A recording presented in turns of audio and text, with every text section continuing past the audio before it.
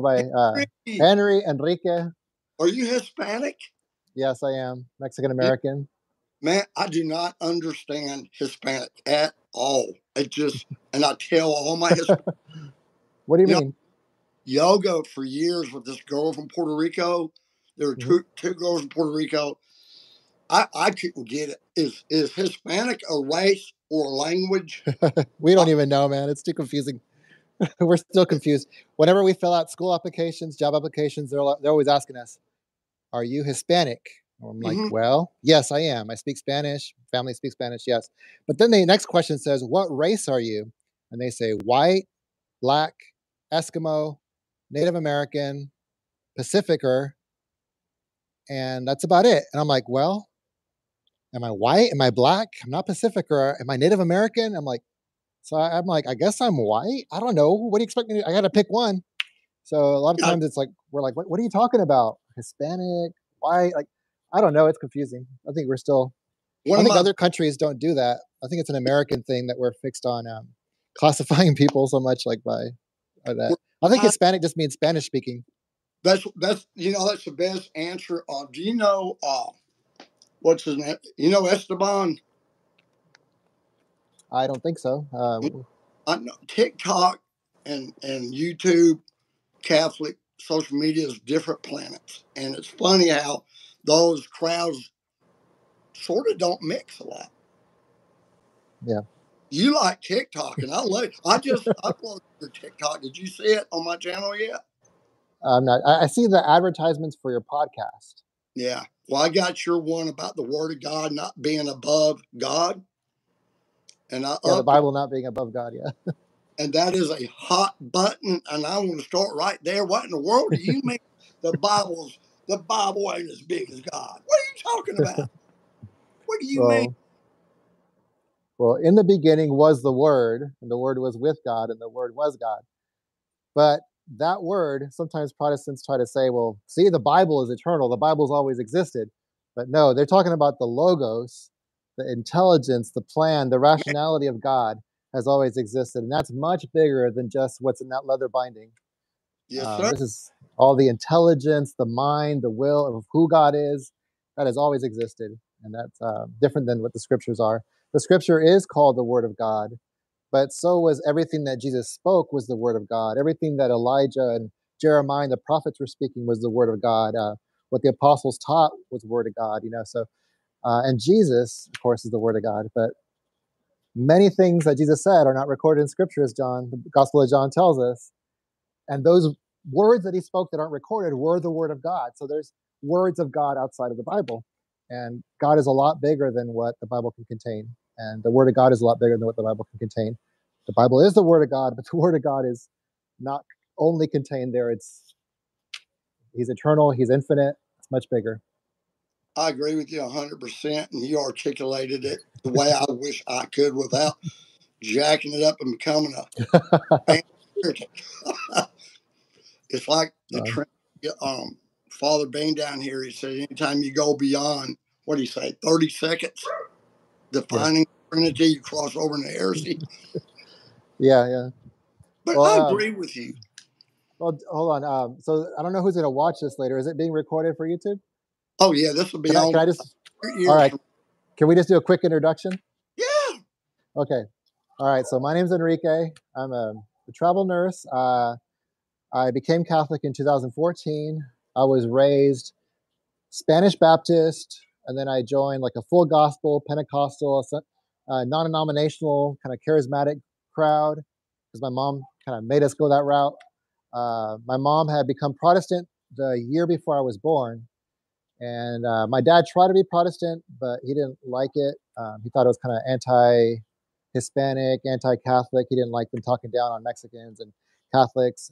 He just thought, he tried to be Baptist, but he just couldn't.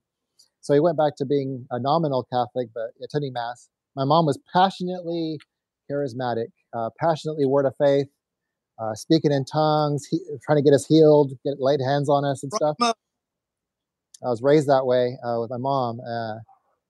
Anyways, but that's my background. I was trying to be a pastor in the Assemblies of God Church, studying to be a pastor before I converted to become Catholic, and that kind of ruined our plans. But we can unpack that later. But anyways, my name's Enrique. I'm currently a travel nurse, and I became Catholic in 2014 after being raised Protestant. I met John on YouTube many years ago when I first started my YouTube channel, probably around the year 2014, 2015. I started seeing Catholic for Rednecks on YouTube, and I love the title. I love that, I believe that, the Catholic Church needs to be explained in a kind of blue collar way. So many Americans kind of just gravitate to that simple blue collar language, and it resonates with them, and they need to have things explained in that manner because, Catholicism can sound very lofty, very foreign, very Italian, very suit and tie, slick hair, high philosophy, high education, and it's hard. Sometimes people don't see it on the ground level that it is a religion of the people. Yes, we have physics professors and doctors and astronomers, but we also have tons and tons of people who, rice field workers and construction workers and laborers. When we go to mass, we have the educated next to the, the landscapers. It's the church for all religions, all classes, all economic groups. It's a Catholic church, So I love that you're explaining it though, and it's just thank you for your channel. Thank you for your work. I love it. I love meeting people, and believe it or not, a bunch of people will watch this before it's over with. 2014, was that April 4th? Do you know? April? What do you mean? April the 4th, or you came into the yeah. It was. I'm not. I think it was. I remember it was my wife. My wife was crying. I'm sorry. I don't. She goes. She's not Catholic yet, but she's very faithful. Goes to mass. But her birthday is April 18th, and I think it was right around her birthday that I entered the church. So it must have been the middle of April, because it was like what a birthday present for her. She was. You got to understand, her and I were going to be Assembly of God pastors together, and so being Catholic kind of hard on the marriage. Hard to convert to become Catholic. We have a lot, my brother. Assemblies of God. Were you going to go to the Southwestern Seminary? Southwestern Assemblies of God. Yeah, I was attending their online classes, Master of Divinity, or maybe shortening it to Master of Theology. But yeah, I was got a few semesters down, and so we call it SAGU, Southwestern Assembly of God University in Waxahachie, Texas. Can you keep a secret? Sure, I won't say a word. I went to seminary and graduated with perfect grades, except for one class. We had a reading assignment. Yeah. And one of the questions on the final was, did you read your required reading according to the timeline? Because they told us in school, do not read ahead. You're going to get these books that you ain't ready for them. You need to go in step. And they were real adamant about that. Well, somehow I was one ahead in my reading. I wasn't trying to. I was mixed up or whatever. And I was sitting there, and I had a perfect academic record. Not a B in sight. And that's big for me. Okay. This boy barely got out of grammar school, and they pushed me through. Yeah. And so I looking back, I almost wish I had lied. But I'm sitting there thinking all I gotta do is check the right box, and I've got a perfect 4.0. Perfect. Yeah. I said, I can't do it. I'm here in seminary, and I'm going to lie. So I checked that I did not comply. It cost me half a grade. It dropped my perfect A in that class to a C, which dropped me down to 3 point whatever. Man, but did you ever remember Kenneth Hagin? Yeah, the Word of Faith, one of the founders. Mm-hmm. I don't think I watched him too much, but I know just that circle: Oral Roberts, Kenneth Hagin, and did you go to Oral Roberts, or did you go somewhere else? I worked for Oral Roberts. You did? I was his. I was security for him for in the 90s after his heyday. It wasn't when he was big time in the tent. I would be 100 years old if that was. Yeah, I worked all. I worked around Kenneth Hagin, Kenneth Copeland, George Meyer. Yeah. A lot of the big guns, I've been around them a lot because I did security for the. What about Benny Hinn? Any Benny Hinn? You know, I never met Benny Hinn, but I've heard that he has recanted much of his teaching in the past year or so. He said it's wrong. It's wrong. He's flat out. So is Joyce Meyer. I wonder which way they're leaning. What are they recanting? The teaching, the prosperity teaching, that God wants you rich. God always wants you well. I guess it dawned on them that it don't work unless you're preaching. I mean, it's easy to get rich preaching in that circle, in that camp. If you're charismatic, yeah, good personality. In the world. Yeah. And I did sometimes. One time I made so much money one night, you know, it was one day I heard a sermon and I re-preached it, right? I heard an Oral Roberts sermon from like the 40s and I re-preached it. Yeah. And the offering was so big, it scared me to death. Wow. It was massive. And I told myself, and I kind of did it as an experiment. I believed the message. I really believed it. I wasn't trying to rip anyone off, but I heard Oral preach this message in a tent. I had it on tape. So I said, I'm going to try this out, see if it works. Man, it worked. But it's easy to work when you got a crowd of broke people that think if they give you their last 20, their last 50, that God's going to send the lottery the next day. Yeah. You know, that proved me now herewith, saith the Lord, if I will not open for you the windows of heaven and pour you out a blessing that you can't even contain. They had something called a pile offering. You've heard of that? I think so. You just go to the altar, lay down a pile. I opened up the Bible to Malachi 3:10, and I think Luke 6:38 at the same time. I don't know how I did it. And I challenged everybody before God, before his word right now. If you need financial miracles, healing miracles, you bring your best offering to God, lay it right here on his word, right in front of him, in front of God, in front of the devil and all your friends, and let's see what he does by tomorrow. Man, money poured all over that place. It was falling on the floor and everywhere, and it was a massive offering. And when they told me how much the offering was, I told them I will never do that again because it scared me. Because you can make a lot of money preaching that. Yeah. And I believed it at that time. I believed it, but it worked, man. Because you know what happened, and I don't know if it was just God's mercy or what. But do you know my phone blew up for like 2 or 3 weeks with praise reports? People with every kind of financial miracle you ever heard of in your life. You know? Yeah. So I just kind of backed away from that. But your mother was into that. Still is, and caused a lot of tension. It's being Catholic's really caused some trouble in our relationship. It's that word of faith thing where you can't be honest anymore. How are you doing? Oh, it's wonderful. I'm so blessed. I'm so happy. Everything's wonderful. God's so good. I'm having the best time, and God arranges everything perfect for me. I'm like, really, Mom? Really? What's really going on? And I hear, oh, you fell down and tripped and you hurt your head. You didn't want to tell me about that because, like it's like I can't even. There's no honesty. Like, what's going on? What's really happening in your life? Like, oh, I'm blessed. It's wonderful. And it's just, it's hard to, it's really puts a wall in a relationship when you can't talk about what's really going on. Yeah. Because you just got to say the right words, when you believe that you have to speak into existence what you want your reality to be, then you can no longer tell people, you know what, I'm going through a hard week.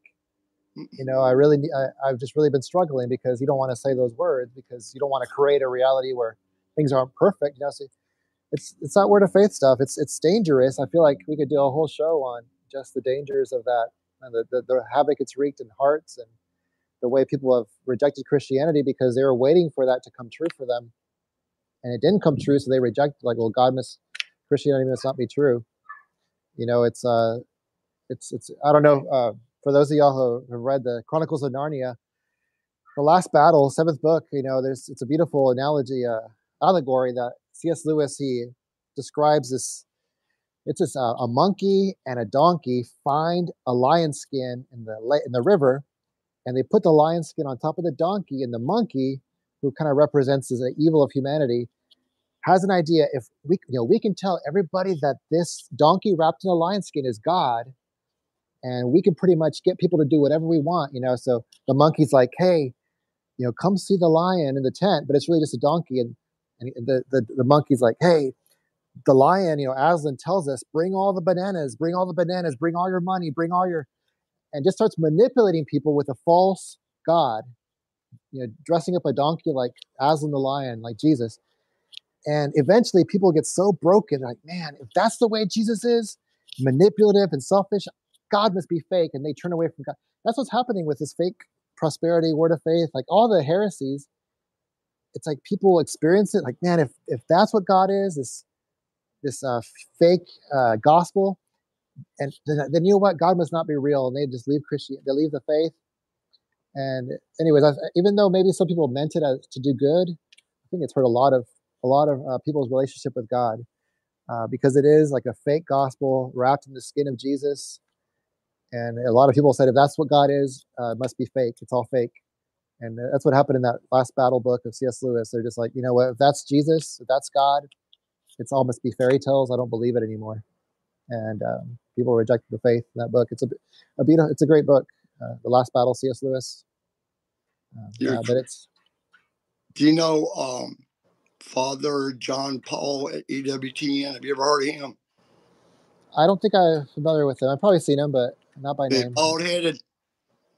Mm-hmm. I should have on him, but I know him. But I used to work with him, and there's a gigantic church right next door to EWTN. It's a charismatic church. Yeah. And it's got a lot of the word of faith, prosperity people that were in the prosperity church where it went under. That's where they're at. And Father John Paul, he told me, he said they're on the last exit. The last exit. After this, they'll be atheists. If they don't come back to the true church, they'll lose their faith. And you just said the same thing. It shipwrecks people. It effed me up, brother. Yeah, same. I'm still effed up in my head. I heard of some of your story. Like, you've gone through a lot of tragedy. You mentioned the passing of 2 of your children. That's a lot to go through. People die over that message all the time. I hope they get the hell sued out of them eventually. Now, they have been sued, but yeah. I tell my mom, I'm like, Mom, you do realize that Jesus was crucified in agonizing death, and all the apostles were tortured except for John. I mean, even John was tortured. He wasn't martyred, but they went through excruciating deaths. And you're telling me that my life is going to be blessed and easy, and I'm never going to have to work a day in my life because it's just going to be like wonderful. God's going to take care of everything, and my life's going to be blessed and happy. And yet I watch the apostles' deaths. I read about the apostles' deaths. I see that there's so many Christians being martyred and persecuted and beheaded all across the world. But you're telling me that my life is going to be easy and blessed because, Jesus paid it all. Jesus did everything. He suffered so that I can be happy and blessed.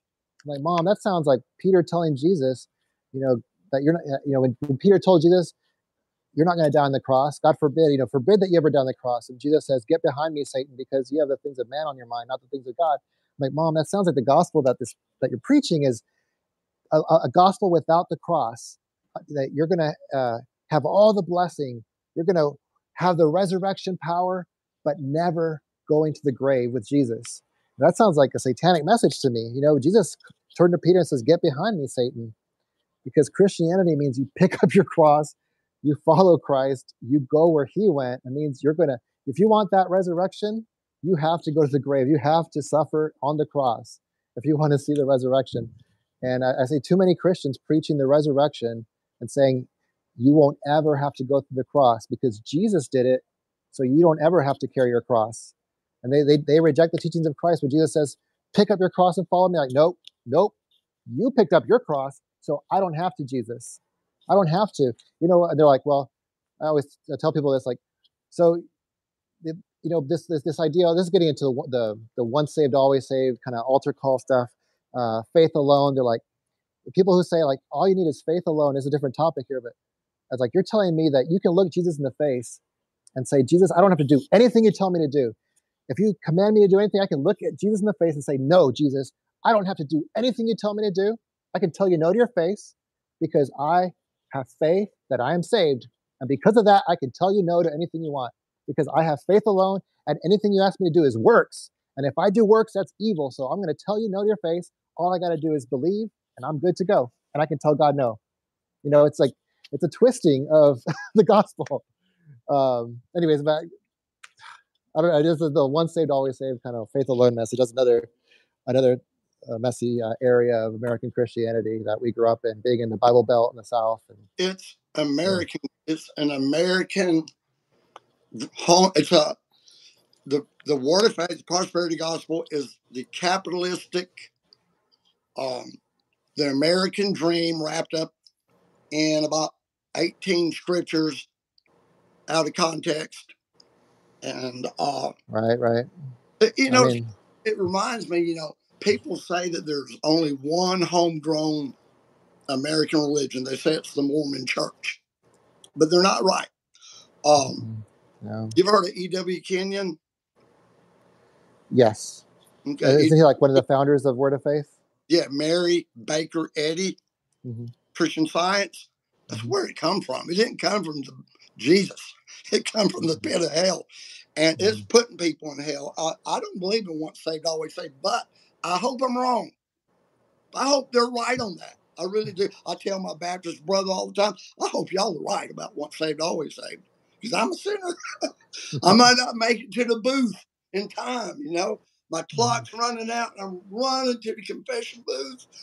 Yeah. So, it gives you the license to do what you want. Yeah, and it gives you the license also. I've seen so many people who believe in once saved, always saved are so quick to condemn, say, you got to get saved. And they quickly label others like, well, this person's not saved and they're not saved and Catholics are not saved. And it's almost like they know who's saved and who's not saved, and it's like, as Catholics, we're just hoping, like, we're not even sure if we're saved. I know we're being saved. We've been forgiven. We're hoping to be in God's grace. We hope we don't deny Christ. And like, as Catholics, I think we're very careful about even declaring that we're saved, much less declaring that we know who's not saved.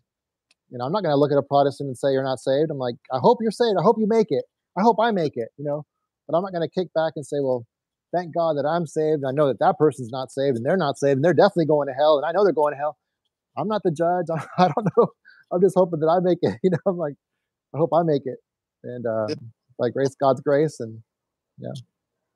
Man, you're so right. You're so right. And you say another topic, but I just really believe God leads us what we're supposed to talk about. Because there's a lot of people not only that are trapped in that now and fear. Fear is what keeps them in, but what draws them in is control. You're offering me control over my entire life, that I can use my tongue as a rudder to guide this ship through my life of on a lazy river ride, like Joel Osteen. Joel Osteen is selling a lot of HIT, man, and people are gobbling it up, choking on it. Well, and besides Christianity, we also have like the book The Secret, right? There's non-Christians understand it. They call it manifesting. Manifesting. It's not just this prosperity gospel. It's all across Americanism. Just say the right words, believe the right thing, and you will manifest your reality. Throw a little scripture over it. You got Joel Osteen, you got the Word of Faith movement, but it's not. It's just an American this idea of the book came out called The Secret. And it's a kind of like a new age belief. All of your problems are just because of you're not speaking the right words and you're not believing the right thing. And if you just change your mind and say the right things, reality will just manifest around you. And Christians and non-Christians are buying into it. The universe will provide everything that you need if you'll cooperate with it. Just believe the right thing, say the right thing, and watch. You're going to manifest your reality. Yeah, all those words, manifest reality. I read a book. You remember Charles Capps? You ever heard of him? No. That was his thing, the power of the tongue, the creative power of God's word. He sold 3 million of those books before he died sick. Hey, you know, every one of those faith preachers dies sick or in an airplane crash or something. They don't die normal. You name one of them. There'd be an old man that passed away like he preached he would. Name one. Can you name one? Because I know these guys. Okay. We went and got their freaking medicine for them. Yeah. Okay. You know how many Walmart runs I have been on for world famous televangelists with sick people in their house? Yeah. God, can you go to Walmart and get us let me bring it down to like a personal story. This is one of the church hurts I had in my past. I was the Assemblies of God. I was kind of like, doing youth ministry with the pastor in the church. And my daughter, this is one of the reasons I had to take a break from getting my master's degree. My daughter was about to be 3. We found out she was deaf, that she had something called auditory neuropathy where she couldn't hear. The doctors told us she needs to have surgery. She's about to leave the language window. If she's going to learn to talk, she needs to learn language when she's young. And so we can give her surgery to give her cochlear implants, but we got to do it as early as possible because the language window is closing. And so we're like, okay, is God going to heal her, or should we go with the doctors and give her the surgeries? And we had some friends, close friends that came to us, and they told me, you're her dad, you're her spiritual authority, and God's already healed her. Don't give her the surgeries. And the reason she can't hear is because you don't have enough faith. You're her spiritual authority. If you just have enough faith, she'll be able to hear. And pretty much saying that it's my fault. My daughter's deaf, right? It's my faith. If I had enough faith as her dad, she could hear. And I remember his daughter at the time had a cast on her arm. She was about a 10-year-old. And I said, well, what about your daughter? Your daughter's got a cast on her arm. Why isn't she healed? You're her dad. And then the daughter, who is like 10 years old, looks at me and says, oh, it's my fault. It's my fault that I haven't been healed because I really want a puppy. And I've been thinking about puppies too much. And I haven't been thinking about God enough. So it's my fault that my arm's not healed. I'm like, dang. Anyway, so we were getting phone calls, like anonymous phone calls left on our voicemail saying, don't give her the surgery. She's healed. And we're like, I don't know. It just sucked being a dad, being blamed that my daughter's deaf because it's my fault. And I don't, it's hurtful. I know there's a lot of people out there that have heard the same exact thing. They're going through a hardship and then they get told, well, it's your fault. You just didn't have enough faith. It's pretty much the story of Job all over again, right? There he is, sad and suffering and going through a hard time, and his friends show up and just give him a bunch of BS. Well, you must have sinned. It must be something you did wrong. You must have deserved this. And because God would never send any calamity. God would never allow anything bad to happen to you. If you were in God's good graces, you would be blessed and happy. It's just, that's, the prosperity gospel has to wrestle with Job, Oh, man, I was an expert in telling people how bad Job effed up everything. God was man, and is out there wouldn't whip his kids. It says every one of the sons and daughters feasted on their day, had a party. And the scripture says that Job offered sacrifice daily, for he said in his heart, my children may have sinned against thee. Right? So the message was, and that's in the first 2 chapters, was that Job didn't keep his house in order. He let the devil in, kick his rear end and kill his kids. It was his fault because instead of whipping their butts, like Proverbs says, he let them party every day of the week, 7 days a week. He out there running, doing confession for them instead of making them repent. And that's why they got wiped out. That sounds like what one of Job's friends would have said, sitting around that fire. Exactly. Job, it was your fault. They did towards him. Because you didn't discipline your kids. You deserved it. Beating him to death at the end there. And then God shows him and said, none of y'all know what you're talking about. Shut up. But that is one of the beautiful things about Catholicism, is that there is a theology of suffering We don't avoid suffering. We know that it's a part of our Christian walk. It's part of where we encounter God. We encounter Jesus in the suffering, and it's not. We're not Catholicism, which is the fullness of Christianity. Doesn't just compartmentalize and say suffering. We don't want to talk about it. We're going to avoid it.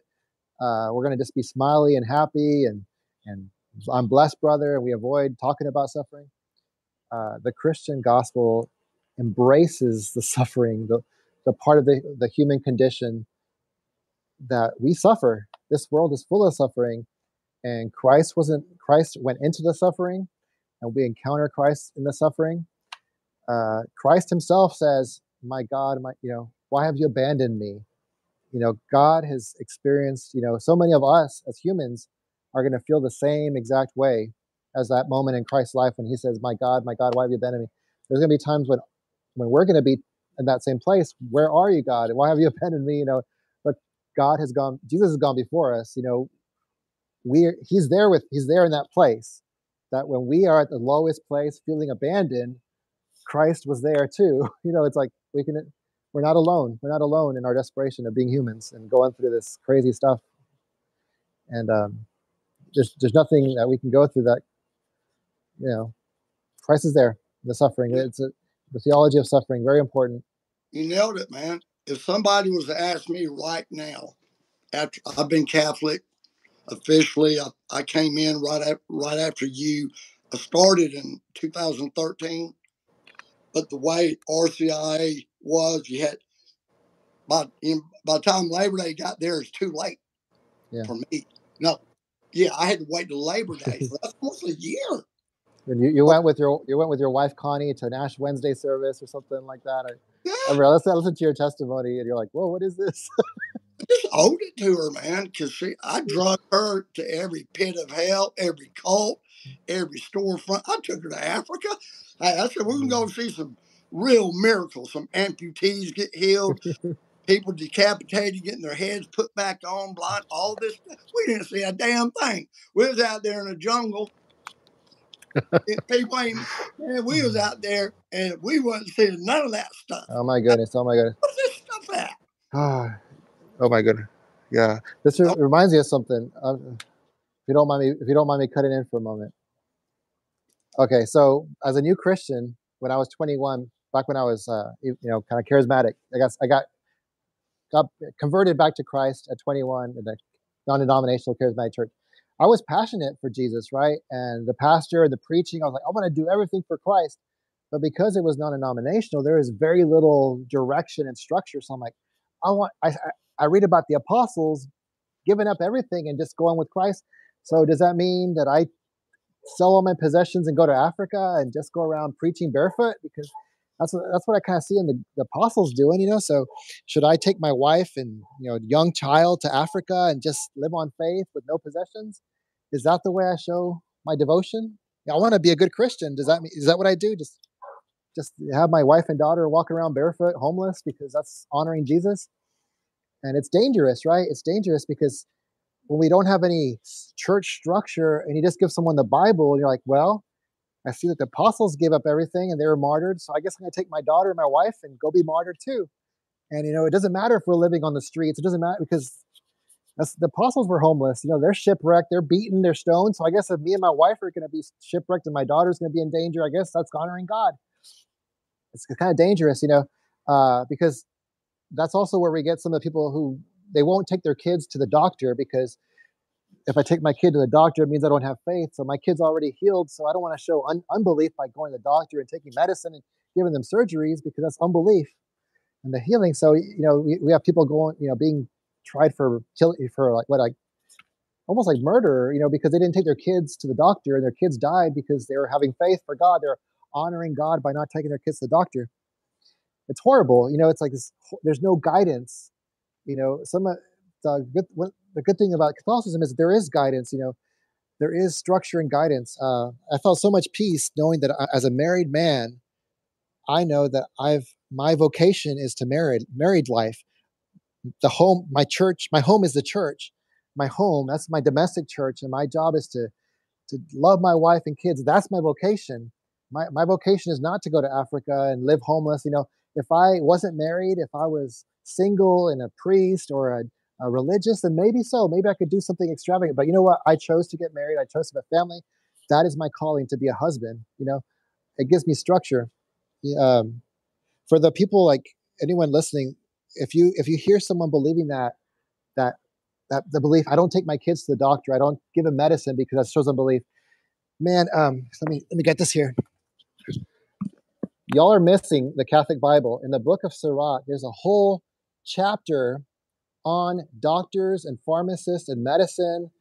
And Protestants don't have that chapter in their Bible. And if they did, it would take care of that, because it's like, I can look it up now, but it's a beautiful passage in Sirach where it's like, you know, yes, sometimes God heals, but you know, sometimes God heals through the doctor. So give the doctor his due place, because God works through the doctor as well. He'll tell the doctor what to do. He'll tell him what medicines to mix and what to do, because God is guiding him too. So sometimes it says, yeah, go ahead and make your sacrifices, make your prayers, but then go to the doctor and let the doctor do what he has to do, because sometimes God will use the doctor. And even he talks about the pharmacist, and there's a place for medicines because God will tell the pharmacist what to put together. And it's like, if Protestants hadn't taken that chapter out of the Bible, it would have taken care of that whole issue of, oh, I don't go to the doctor, I don't go to the, that's another one of the heresies and problems we see. I've never considered that or thought that before. That's good. That's a really good point. Also, they're missing out on the purgatory stuff too from Maccabees. They don't want no part of that. They threw that one out. But you're right. The very chapter they threw out would have saved a lot of lives. Mm-hmm. Because I know people that have died. They won't go to the doctor. They were healed. And, logically, why would you go to a doctor if you believe you're healed? Yeah. Yeah. And also, if you don't want to displease God, you don't want to do something of unbelief that would be displeasing to God, by going to the doctor. You ever heard of Mark? Heard of who? Mark Hankins. I have not. Okay, I don't mean anything personal by any names I bring up, but they're in the public sector preaching dog poop theology that's killing people, killing marriages, it's awful. And I know some of these people. Okay, I know some of these people. I've been around them. I've worked for them, met with them, been in their houses. And a lot of them truly believe what they're preaching. But they're in you know what an echo chamber is? You heard that word? Yeah. Chamber? They live in an echo chamber, man.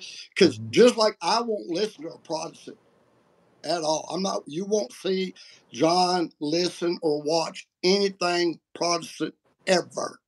If it's on my TV, because I'm in another room and it came on when I was in the bathroom or something, I won't listen to any of them, okay, ever, because it just takes a few drops of cyanide to kill you. And I just been around it. So, okay, my wife Connie was a chemo nurse at City of Hope in Tulsa, Oklahoma, or Roberts Hospital. All right. Do you know how many face celebrities she treated?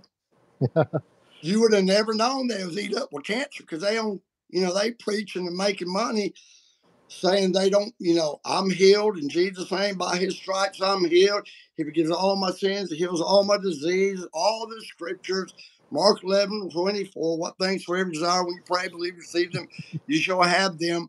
And they up there in the wheelchair. My wife says she's going down the hallway and sees a lady in a wheelchair. I was like, oh my God. I walked up to her. I said, what's wrong? Loud enough for everybody on the wing to hear it, because this is a very prominent name and person. And the female just broke down crying and said, I've got cancer. And they cried together. And that lady, she kind of come out of it. Once you go through some stuff, some really bad stuff, and you find out that the way you was preaching ain't doing you no good. Yeah. To repent.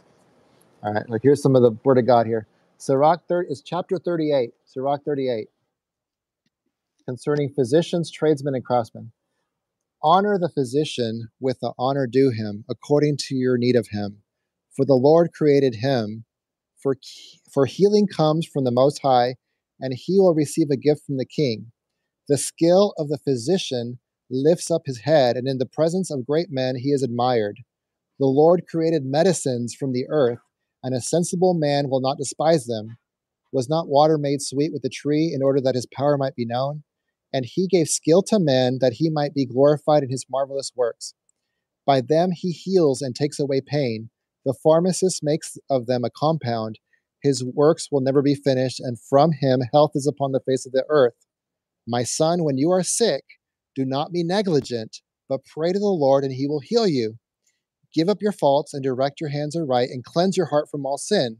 Offer a sweet-smelling sacrifice and a memorial portion of fine flour, a fine oil of your offering, as much as you can afford, and give the physician his place, for the Lord created him. Let him not leave you, for there is need of him. There is a time when success lies in the hands of physicians, for they too will pray to the Lord that he should grant them success in diagnosis and in healing for the sake of preserving life. Like, there it is right there. Don't neglect the physician and medicine. That's in the Bible, but Protestants don't have that in the Bible. Man, bless their hearts, don't even know it's. They think we put stuff in the Bible, is what they think. They don't realize they removed 3,189 Bible verses. I counted them. Okay. I sat on my fat butt one morning and counted every single one of them. Wow. And 3,100, I think it was 189, but I didn't count the extra scriptures that we have in Daniel. Yeah. And Esther. Because I wasn't sure. And Esther too. I think there's some in Esther. Yeah. But I was just, I read Sirach and Words of Wisdom, the Book of Wisdom. Book of Wisdom, yeah. Weird stuff in there I never heard in my life that made so much sense. You know how long it says you're supposed to grieve for your loved one? Take a wild guess. 40 days? I don't know. Man, this is hard. It said to sob your heart out for 3 days and forget them. Oh, no. It says that in the Catholic Bible. And I read it about 2 years ago, and I was like, that's probably the best thing you probably do to keep from hanging yourself or ODing or being a drunk. Because grief is a hard, grief. One of the bad things about grief is you don't want to let go of it, because you think if you let go of the grief, you're letting go of that person, that memory. That's why the Japanese, they don't go through grief counseling. They're afraid they're going to forget their loved one. So they won't go through it. But you think about if you lose someone, I can't do this, but you think about it, if you just weep because I was talking to a man today, and he told me his father had passed away a year and a half ago. He wrote 1.5 years ago, and he's been wrapped up in handling the estate. He said, I've not had the first chance to grieve my dad yet. He ain't even grieved yet. And I know people that it takes years for they grieve. And that book was so right. It tells you exactly to sob and cry your eyes out for this amount of days. And then, all right, time to move on. David did it. King David did it. You remember what he said when his kid died? Yeah.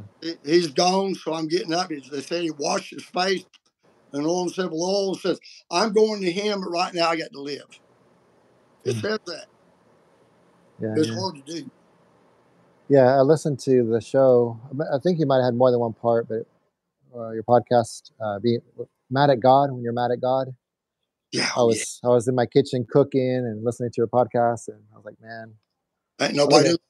Parts of it I was tearing up. I was like, oh man, John, you gone through some stuff, and I think it was you were being really honest, and I haven't had they're not going to admit it because they think they're blaspheming, or people I mean, I've been fussed at millions of times for saying I've tore up a Bible before. Not recently, but years ago, I got mad at God because I was going through the stuff. And I said, "I tell you what I think about you and your book." And I grabbed a brand new Bible and I turned that thing into confetti and stomped on it. And people say that's you blaspheme, that you're going to hell. Well, I'll see you in hell too, because I know you've been mad at God. You may not have said you was mad at him, but you was mad. When people don't get their prayers answered, people get angry. They get. How's your wife act when you mess up? But she ain't never gonna forget it. Tell you they forgive you and everything. They'll remember that thing 8,000 years. They live long enough, but. I couldn't help it. I can't help it. I get mad. You get mad at your wife? Ever? Sometimes, yeah. What about your daughter? Yeah. You've been mad at her? Jesus, when he said, my God, why have you bailed on me? Do you think he whispered it in a loving tone? A lullaby? He was yelling up. He was mad. Yeah. Unless he was just reading a script. He was abandoned. Yeah. And I got mad at God. If he can't forgive me, then you ever listen to Jordan Peterson?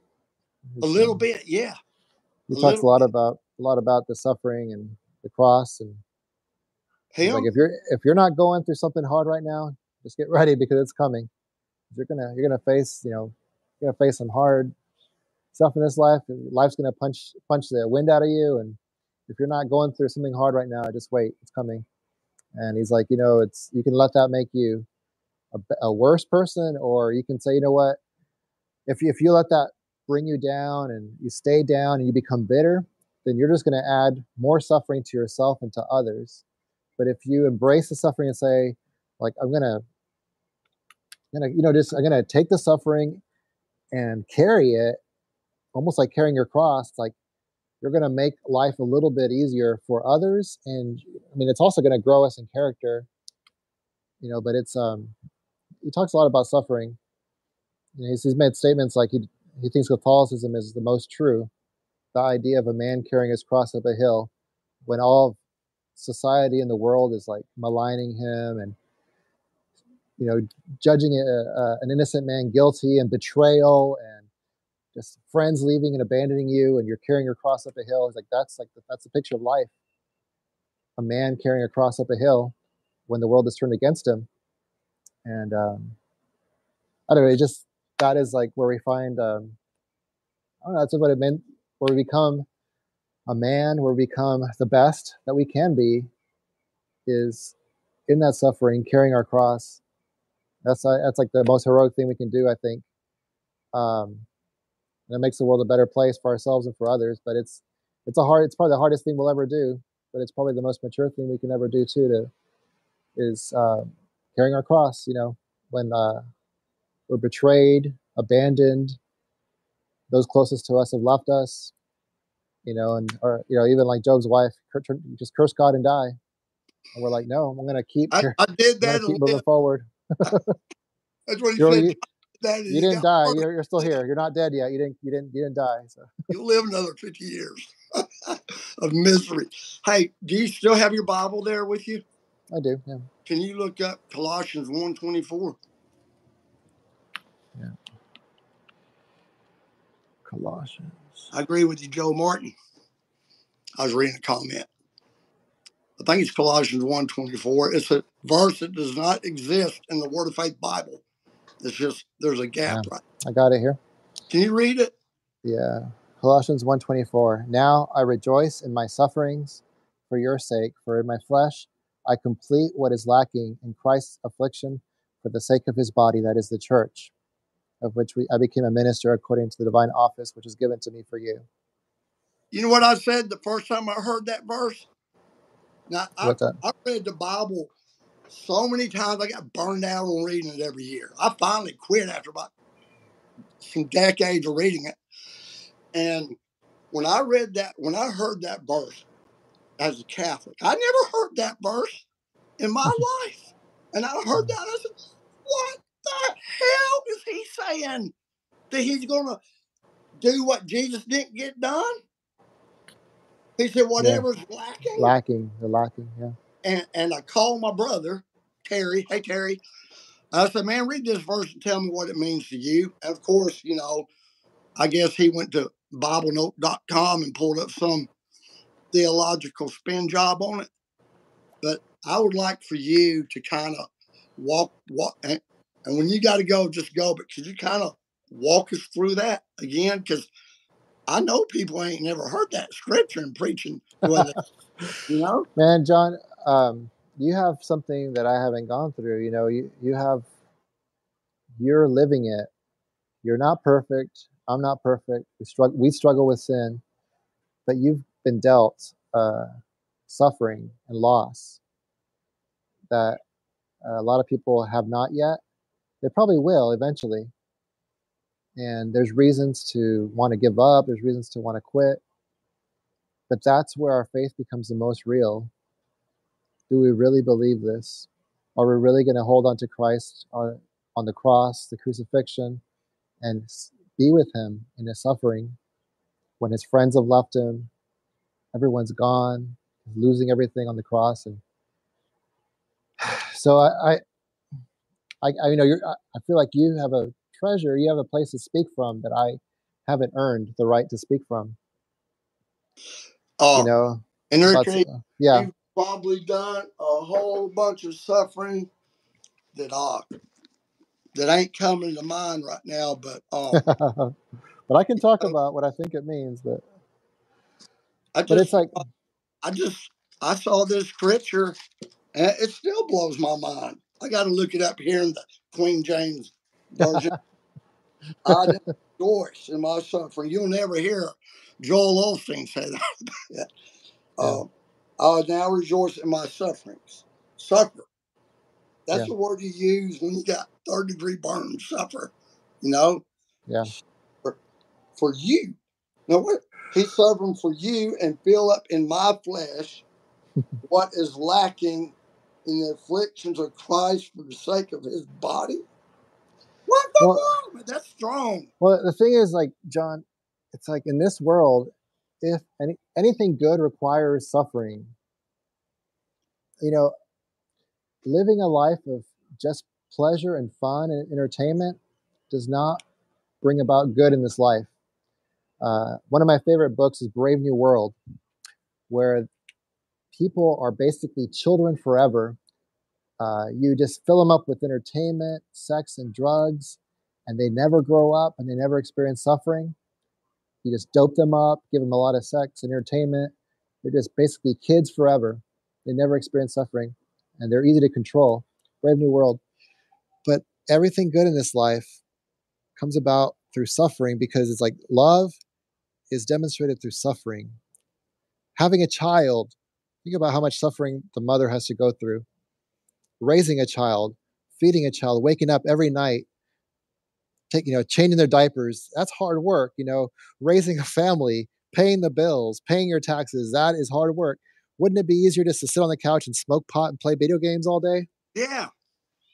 But what good's gonna come out of that?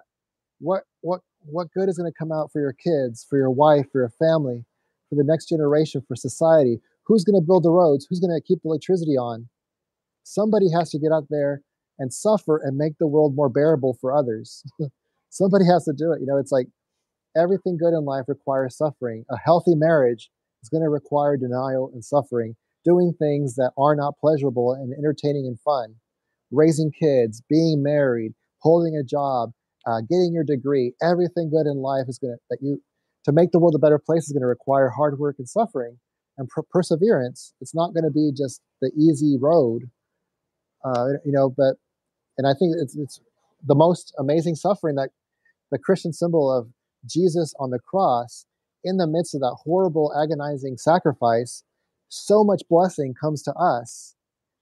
That's the icon of the Christian faith, is we're supposed to do that to the world. It's like, how do we, out of love, embrace and suffer for others out of love, not just, like Paul said, we don't just suffer for the sake of suffering, and there has to be love in it. We have to, like, what do I have? Because I love my family, because I love my wife, because I love my country, because I love my neighbor, what can I do to make the world a better place for them, more bearable for them? Yes, we got to take care of ourselves too, but it's like, there's going to be some loss of sleep. There's going to be some tiredness. Like, you know, like one of the reasons I became a nurse was because I was, as a Catholic, I was arguing so much on Facebook, discussion boards, debates. And I'm like, you know what? Words, in some ways, words just suck. Arguing sucks. Talk is cheap. Talk is talk, and talk, you know what? I just thought, you know what? People can argue and tell me that I'm going to hell, that I'm a pagan Catholic. You know what? Screw that. I'm going to go and take care of the sick. I'm going to go and wipe someone's butt when they have diarrhea and they're pooping all over the place. And I'm going to go and stay up and take care of the sick when I don't feel like it. And yes, it's a job. I'm making money. I'm taking care of my family, making income. But, as Catholics, as Christians, let's put our, let's live what we preach. They can argue theology, but when they see us pushing on, like carrying our cross, bearing the suffering for the good of others, they can't argue with that. They can't argue with, what, this person keeps getting up, keeps doing, trying to do what's right for their family, for the society. They're showing love by what they're doing. And, there's no argument. It's hard to argue with that, because like discussion, theology and doctrines and scriptures, it's like, okay, we just spent 3 hours arguing. We're mad at each other. That's why I get so mad at my, I call them rad trad friends. All my friends are Latin Mass people. Yeah. And, but a lot of my friends are hung up on stuff that don't really matter. They're hung up on those rails, those altar rails. They're hung up on a veil on their head and hung up on their tongue or their palm, and they're missing the boat. I mean, to me, those things help facilitate the main object, which is Jesus. Yeah. And then you take the word mass means to bless, right? To depart with a blessing. Yeah, the whole purpose in the mass is to be in communion with Jesus in the Eucharist, and then take what you got there to those patients you work for, you work with. And let me ask you something, Enique, right? You know what this is right here? This is the most offensive symbol in the world to Christians. This offends Christians. They get mad seeing Jesus crucified. He's not on the cross anymore. Well, hell, we know that. But it's a reminder of not only his sacrifice, but our part. Yeah. He's like, come on up here, boy. Get up here with me. That's right. Get up here with me. And they won't, they get mad about the cross. Well, the first thing I do is say, well, who told you that was Jesus on that cross? They automatically know it's Jesus. That it did its job right there. Because in the Roman world, thousands of people were crucified. They know who an empty cross meant nothing to anyone. Like an empty electric chair. You see, an electric chair, it means nothing unless Ted Bundy's sitting in it. So what they call it, a stumbling block? Paul called this a stumbling block. And I know Christians that get so mad at the Catholic Church having a crucifix. And another thing I don't realize, the empty crosses, I counted 66 the other day at the altar at Holy Rosary. They got a old school Latin. They got one of the big altars it's like the size of the Wizard of Oz. Mm-hmm. I mean, thing. A high altar. A high altar, the tall one. Yeah. But I was sitting there. I wasn't bored. But you go Catholic Church, man.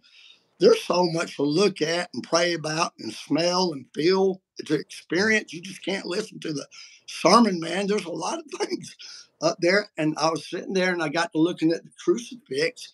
And then I got noticing the other crosses, just regular crosses. I counted 66 crosses.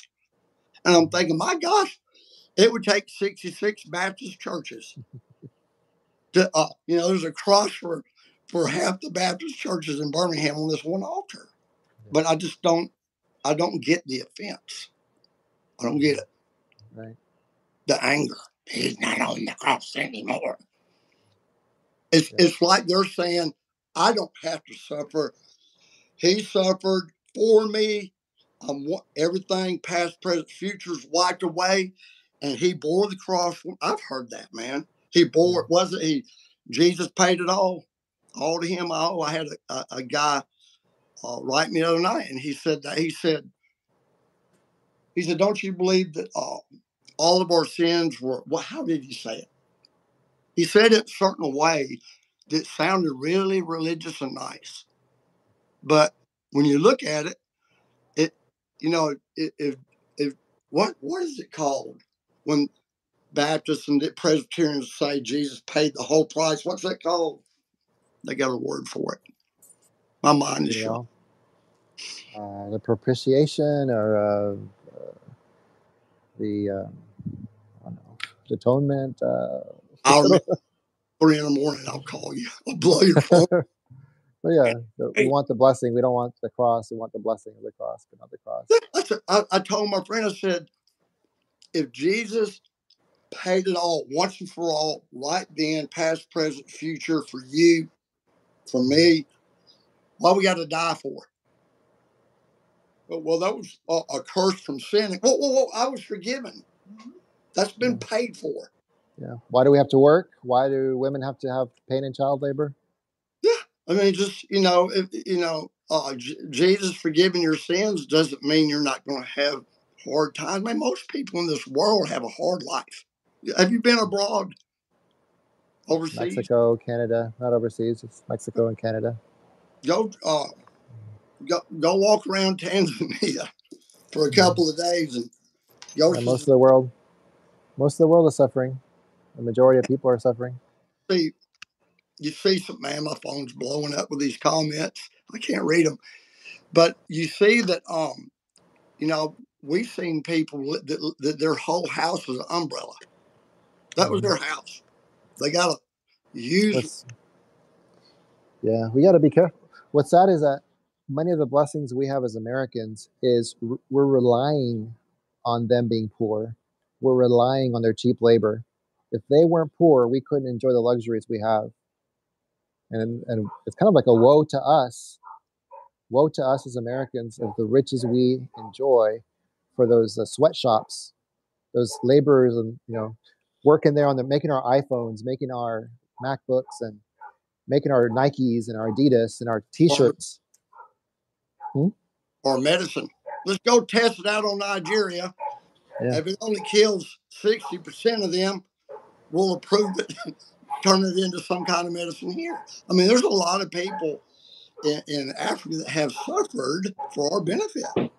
The medicines and the diamonds. That place is loaded with diamonds.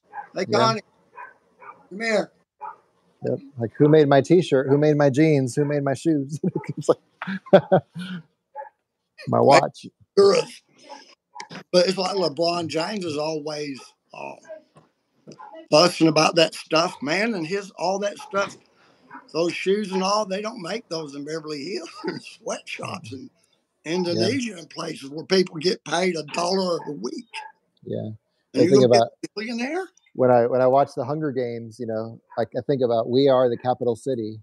And yes, it could be, you could say, well, it's the top 1% of the Americans, but so many of us are like, we act like the capital city. We're just indulging in food and entertainment and fashion and makeup, and just we're indulging in so much where people are just trying to get a bowl of rice. So much of the world is still struggling to get a bowl of rice.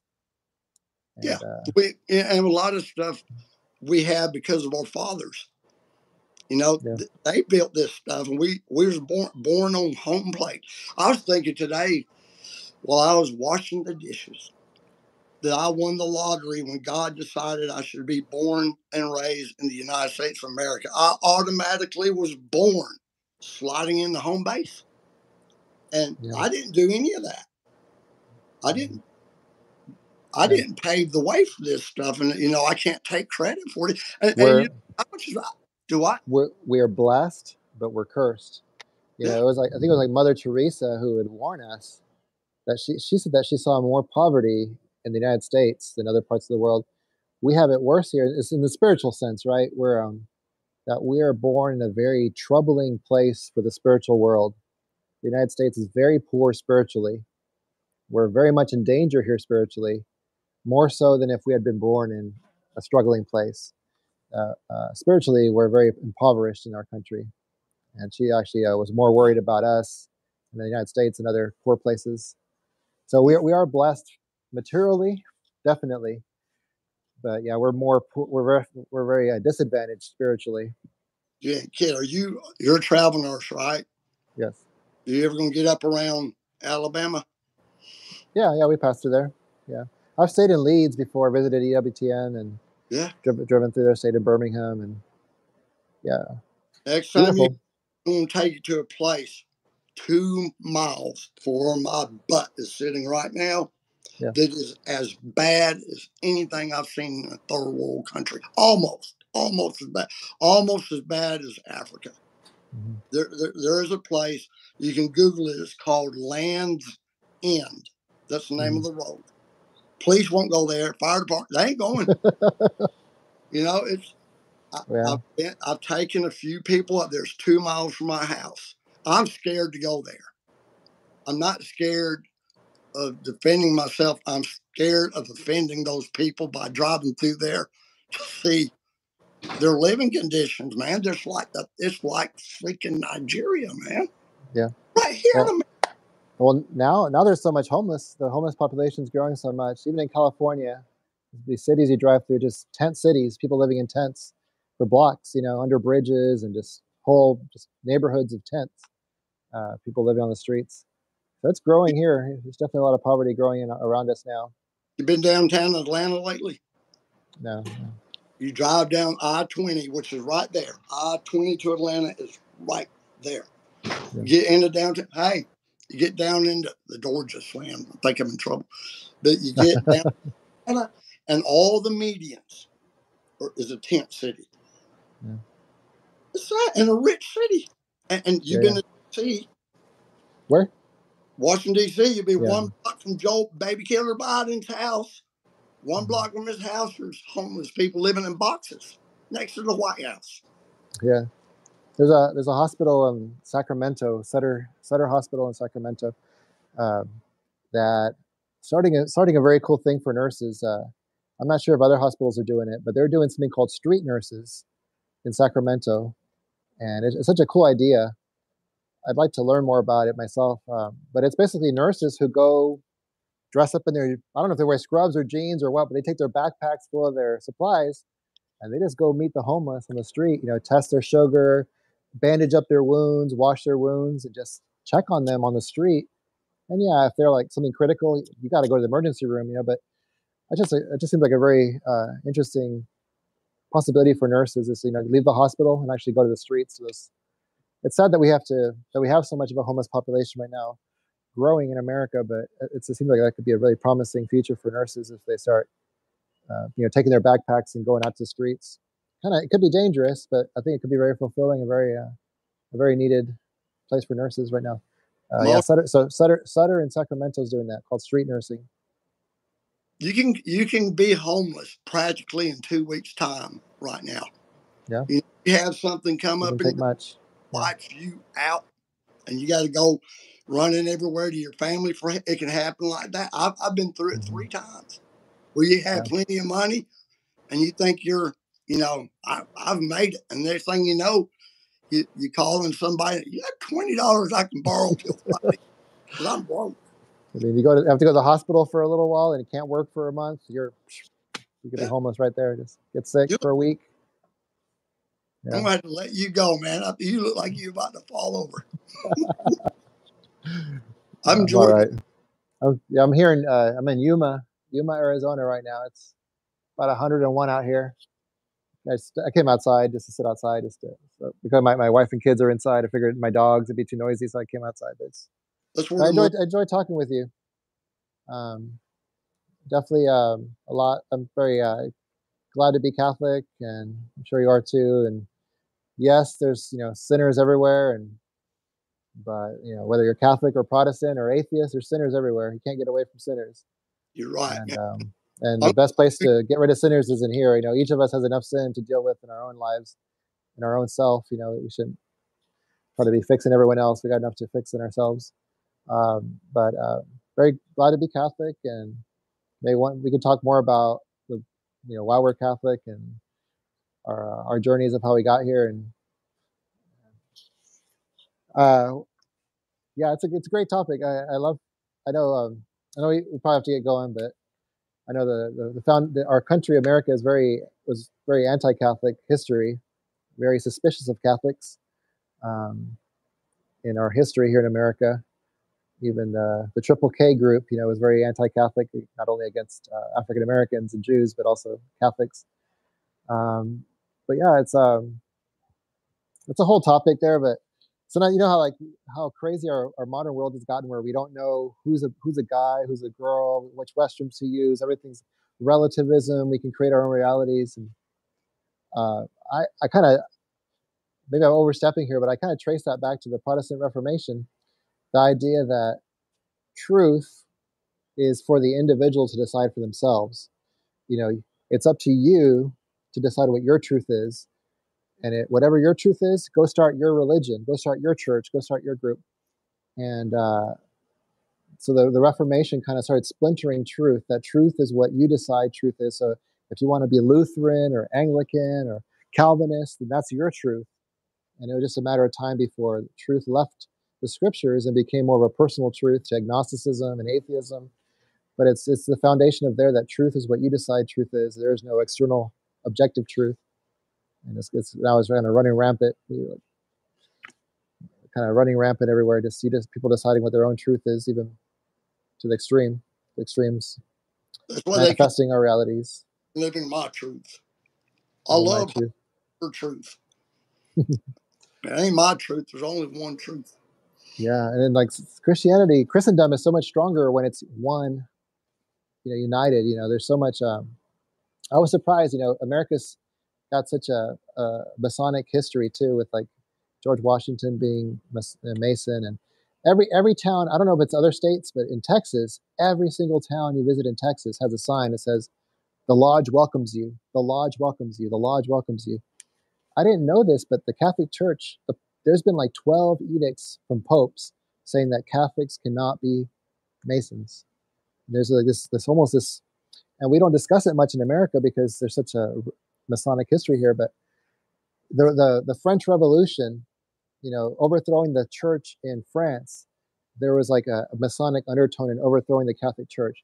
The Cristero Wars in Mexico with President Calles was a huge Masonic influence there. But just the discussion of the Reformation and the movement to divide the power of the Catholic Church so that secularism could come over and invade, these are just big ideas maybe we could discuss in the future. But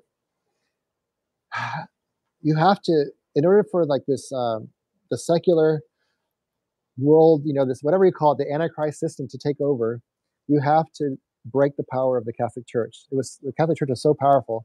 You break the power of the Catholic Church by causing confusion, division, so that it's easy to trample over, so that something else can move in.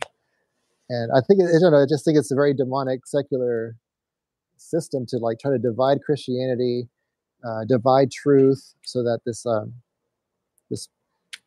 kind of weird global government antichrist system can come in, where it's no religion is true. Everyone has their own personal truth. Everything is true. Nothing is true. We're all just going to get along as brothers and sisters, realizing that truth is whatever we want it to be. And we're all just this happy global family with no truth, no governments. You're just one big system of love and brotherhood, but without, with no truth, no Jesus being the way, the truth, and the life. No, just, I don't know, just this weird stuff I can get into, but, yeah. but it's just, You heard of Pew Research, the ones that told the big old lie that Catholics don't believe in the real presence? Is that a lie? I don't know. Tell me. Was that a lie? That It's statistic? the biggest lie the Catholic Church ever believed in years. It's a damn lie. It's total hogwash. Tell me, because I thought it was true. What do you? I hear. Okay, you mean the first thing you got to do is find out. You got to find out who these people are that took the Pope. Okay, not who they are. When you walk in the go. They're one world religion in union with one world government. These are not good people. Yeah.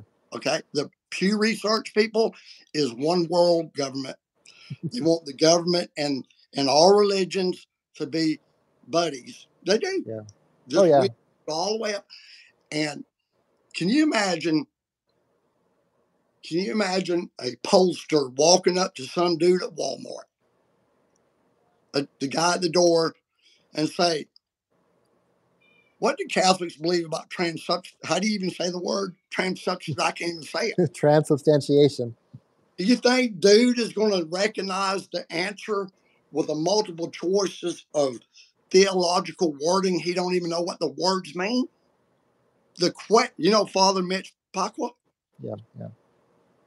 He said the wording was so complicated. A lot of priests would have said no, thinking they were saying yes. It's horse hockey. Catholics believe in the real presence, and they may not respect it like our great grandfathers did. The ones that would only take communion once a year because they were scared to death. They'd never miss mass. They take communion at Easter. That was it. It was so holy. Now we've become a little familiar, but man, I ain't never met a Catholic in my life that don't believe that ain't Jesus. And we're going to believe them and destroy our own church and beat up our own church, criticize and beat up the church because some one world government people said they went to did they come and ask you at your church? No. They didn't go to nowhere. What they do? Show up at the cathedral at St. Patrick's? We would like to take a survey. How many of y'all believe that the sacrament is really Jesus? Raise your hand. Oh, only 25 of you? Yeah. And everybody's running with it. Priest, all these apologists. We don't believe in the real present. Well, we don't. So now we're doing some kind of Eucharistic revival with some focus of the church. Yeah. Trying to get more focus on the Eucharist. I'm all for it. Brother, I got to go. My wife's in there. She's all right. Brother, I will call you. Tell her I said hi. I heard she was starting a podcast, something about spaghetti or something. I'll let you know. All right. Yeah, well, thanks for your time. Love you. All right. Love you too. Thanks. Enjoyed it.